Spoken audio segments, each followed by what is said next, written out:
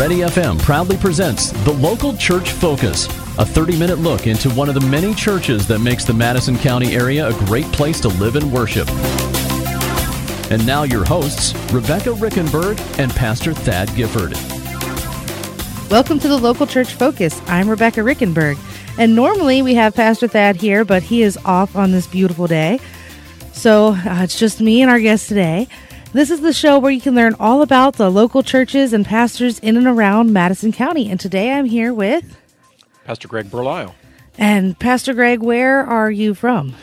Well, the church where I serve is called Darby Creek Church. It's in technically Galloway, so just a little east of here in London, but close enough that somebody could come and visit us and check us out. So. Well, definitely. And we broadcast over the internet, so there's people from everywhere listening. So, yeah. Awesome.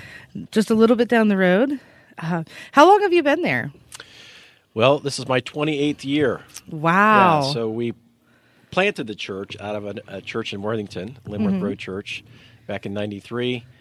Had various homes. Okay. We were, the mobile church for a long time, and then found a home there at 1145 Amity Road, which is near the intersection of Amity and Fetter Road. Yeah.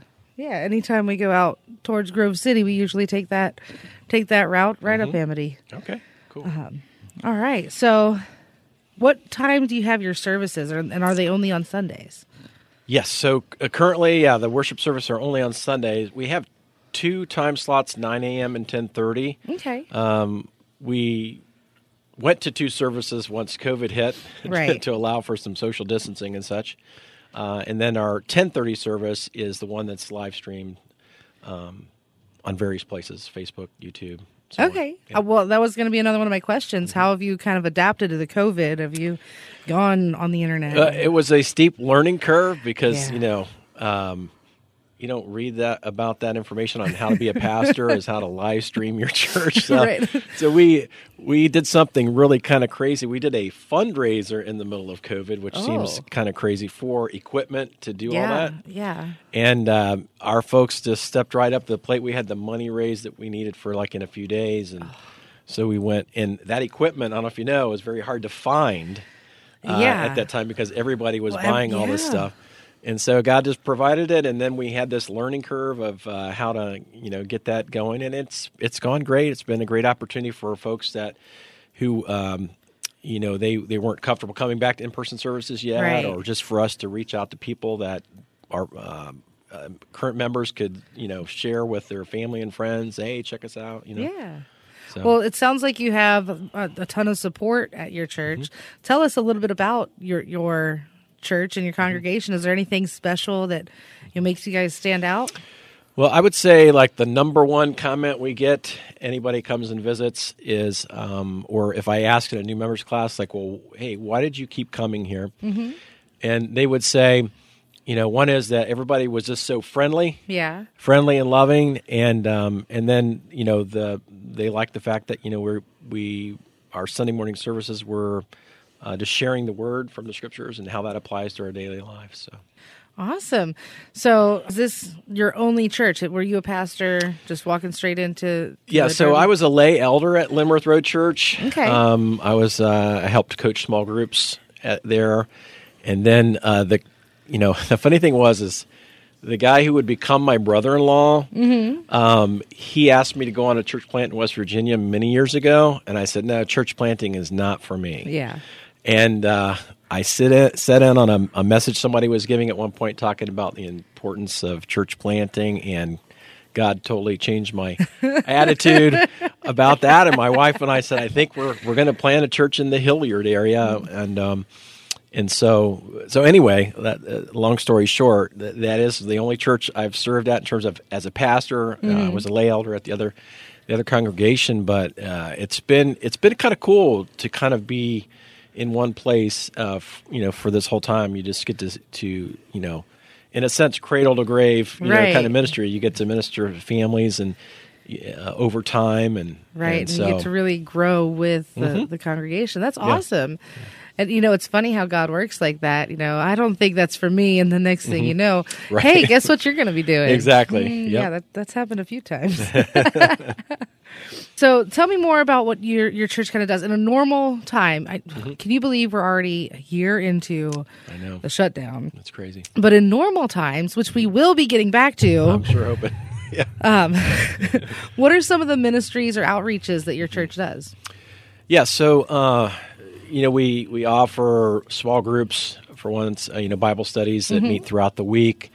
And they have a variety of formats. It could be, we have one that meets right after the service twice a month. They have a meal and then do a Bible study and go home. So it's kind of like convenient. Yeah. And then others, are doing small group Bible studies on Zoom only.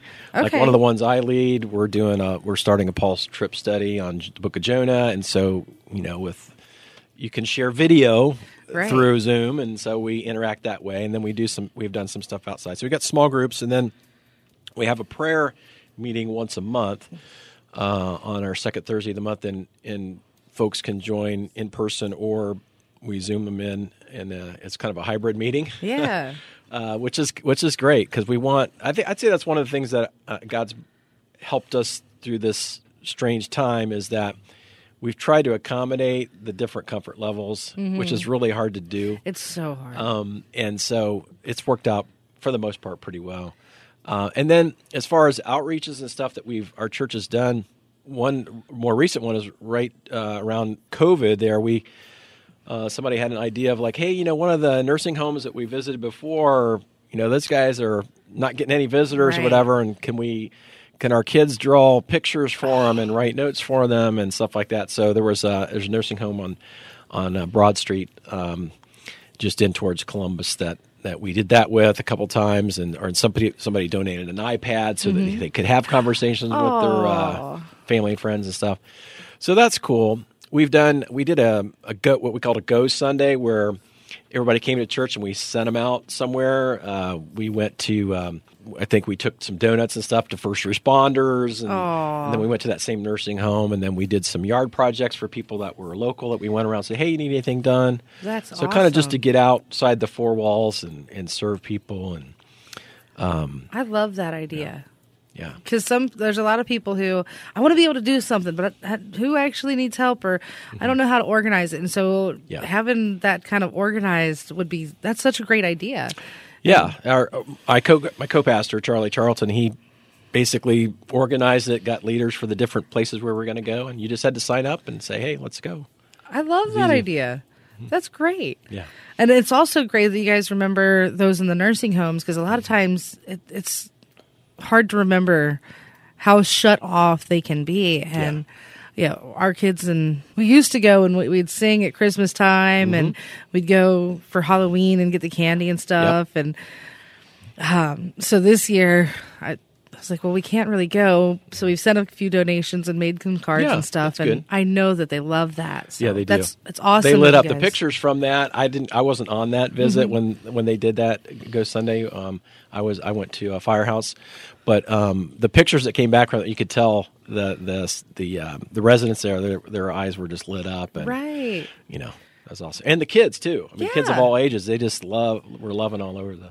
Well, and it's such a simple, easy thing to do that spreads a lot of love. So for anybody out there listening, if you want something that you can do quick and easy and still make a big impact, write a card to somebody who is in a nursing home or who is shut off. All right, let's get a little bit more on your story now. So I know it sometimes is hard to stay focused when you're standing in front of the congregation every week.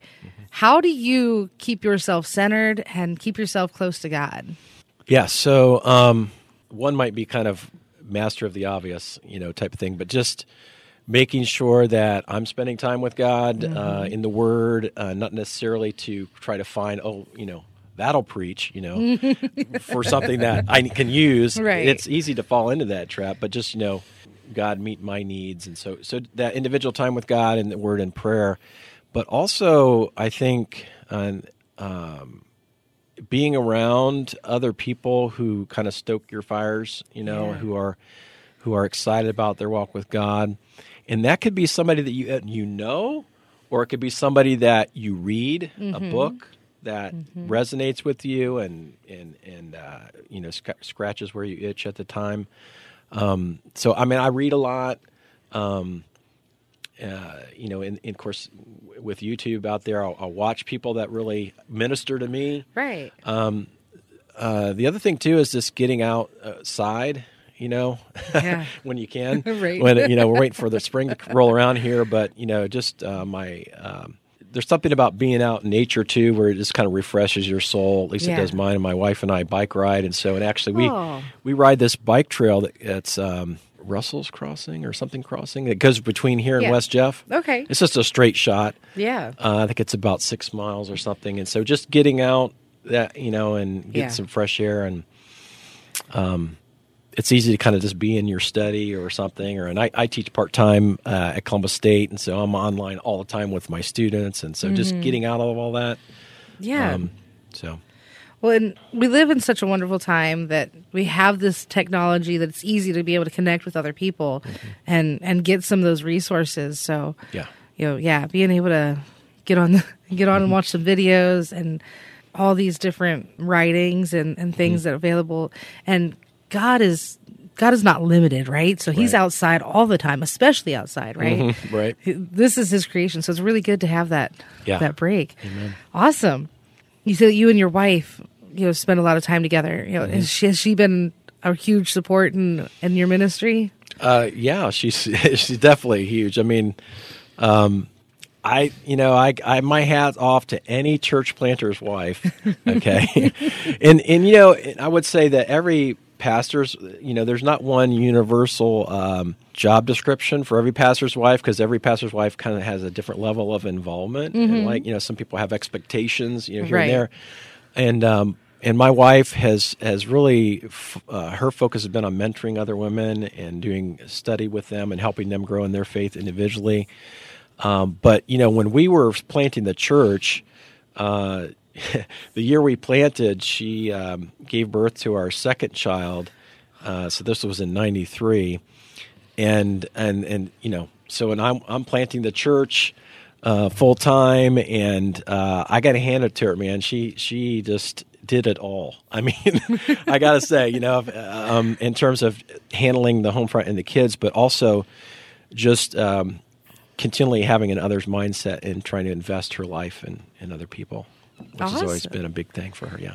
I'm sure you guys spend a lot of time in prayer. And is there any advice you can give on families to kind of foster the faith within the home? Yeah, well, I can only say what we did. All my kids are all grown now. We're empty nesters now. But I would say on a pretty regular basis around a dinner table, at least once or a couple times a week, we would do, devotions, nothing real long. Yeah. Just to kind of, I remember we did this one, it was called Sticky Situations. Okay. It was kind of like things that kid could relate to. Think this might happen at school, this might happen with your friend. Where does the Bible, how does God's Word relate to that situation and help you make good decisions, or how to rely on God in that situation? So we do those things.